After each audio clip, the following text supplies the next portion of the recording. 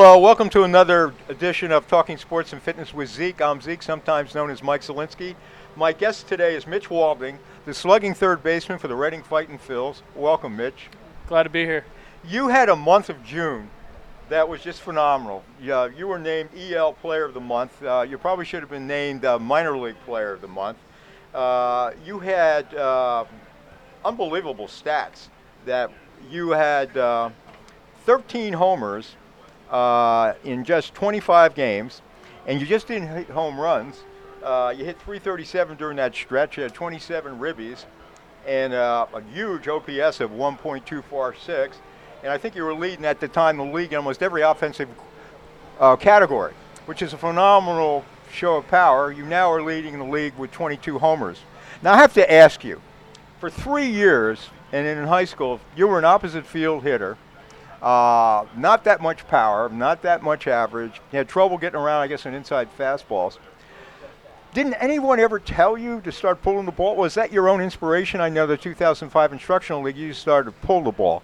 Was that your own decision, or did any coaches encourage you to do that before and you just didn't? I think it had a lot to do with myself and the coaches. I think your first year in the organization, they kind of let you play, just kind of let you do your thing out there, kind of learn, the game of baseball for your own well-being, I guess. And I think once the couple years went on, they said, okay, this is the kind of hitter you need to be. And I always kind of knew that, being a corner guy, I was going to need to hit home runs. And I think it was time, obviously I needed to kind of learn how to do that. I think they tried to help me, hit the inside fastball, and it wasn't quite taking the way things, just the way they were explaining it maybe then. Once I kind of got the grasp of how to do it, and they kind of had to show me various ways of getting to that pitch and how to pull the ball correctly. And I think once it kind of clicked for me on how to hit that pitch, things kind of started taking off for the power numbers and stuff. Yeah, because I think your first minor league season, you didn't have a homer. And I know you had 13 split between Reading and Clearwater last year, which equaled your high for your career. And then in June, you matched that with 13. And I think you had some crazy, you hit 4 times in June.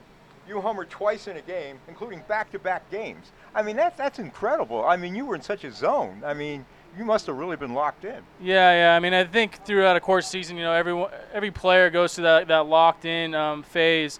And, I think, June was kind of my time. I'm just kind of hopefully, going forward, try to continue to find that locked-in phase. I think it's just about being consistent, having good at-bats and doing what you want at the plate every night. So I hopefully just can continue to try to have good at-bats, and hopefully, more good things will happen. Now in July so far, and as we tape, I guess you've had 18 games. Your home run totals dropped down to 3.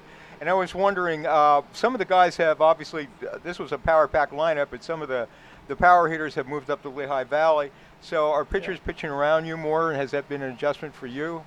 And I think you're batting cleanup now for the most part. Yeah. I definitely am getting probably a little bit more breaking balls lately. I wouldn't say they're pitching around me. I don't think that's the case, but I think definitely the counts in which I'm getting fastballs aren't there as much. I'm definitely getting a lot more off speed.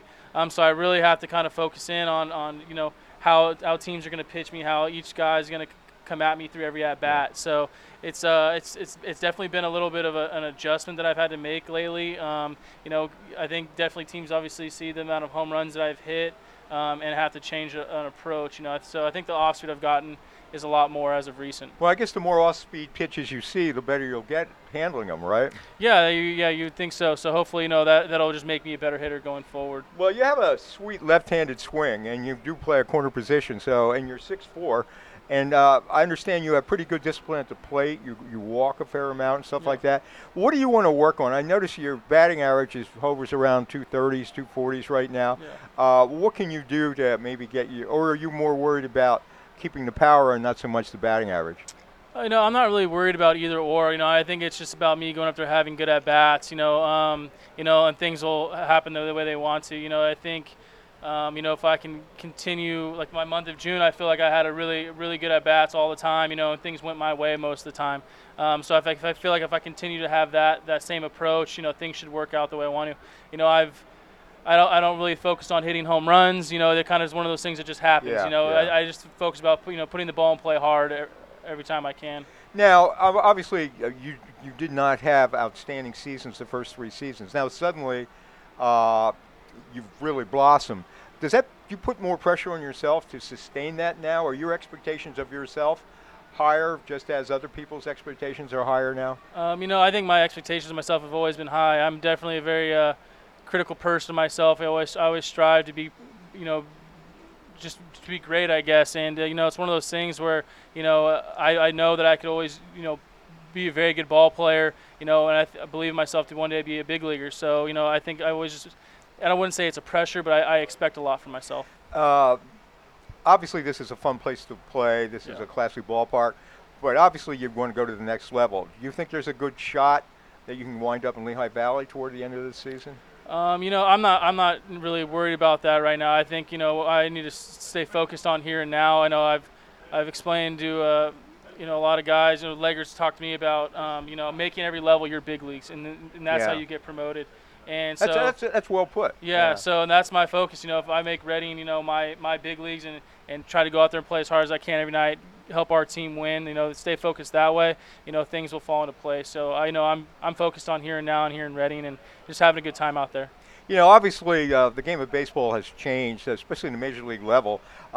It's so home run centric, and which puts someone like you even more of a commodity moving forward.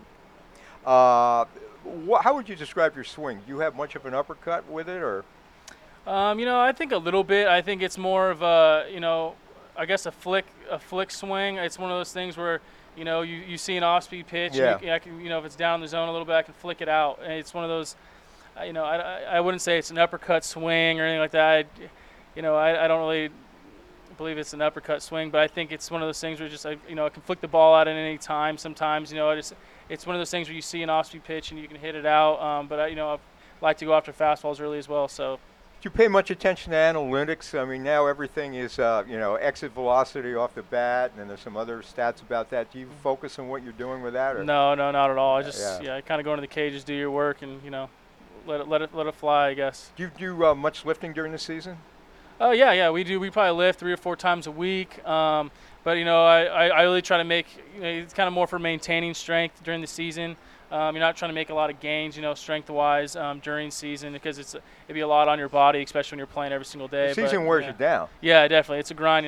Long bus rides, double headers, day games. I mean, it's a lot of stuff. Yeah. As we tape, you just got back from New Hampshire last night. And how long is that ride? About 5 hours? I'd say probably more on a bus. It's probably around 6, maybe a little more. Yeah, so it's a long. Well, it's a good thing about ball players being young, because your knees and back aren't killing you on long bus rides. Yeah, well, you think so, but some guys they still got bad backs and sore knees. Yeah, because you guys beat yourselves up a lot. Yeah, that is very true. And I understand you're a pretty good fielder too. I like to think so. Yes. Yeah. Which is, can you play first base at all too, or? I played a little bit of first base in the Arizona Fall League. I think I've probably got 15, 20 games in there. I haven't played any at all there this season, but wherever they want to play me is where they'll play Yeah, because me. that would help. If the more you can do, get a big league spot. Yeah. But anyway, congratulations. I hope you have another June like you did. Either in July or August. That's amazing. Yeah, thank you. I think you captured the imagination of a lot of fans here in Reading. Yeah. I assume you're a fan favorite. I'm not sure on that one, but I'd like to be. That'd always be great. Have a lot of fans. It's always something nice. All right, thank you so much, Mitch Walding, slugging third baseman for the Reading Fightin' Phils. And don't forget to like us on Facebook, and don't forget to subscribe to the People Chronicles channel on YouTube. For now, this is Zeke saying goodbye. These community stories are made possible in part by BCTV, Susie Ray Design, Queen City Family Restaurant, Lamar Advertising, Heidelberg Family Restaurant, Reading Air, Lions and Hole, Peanut Bar, and Kutztown University.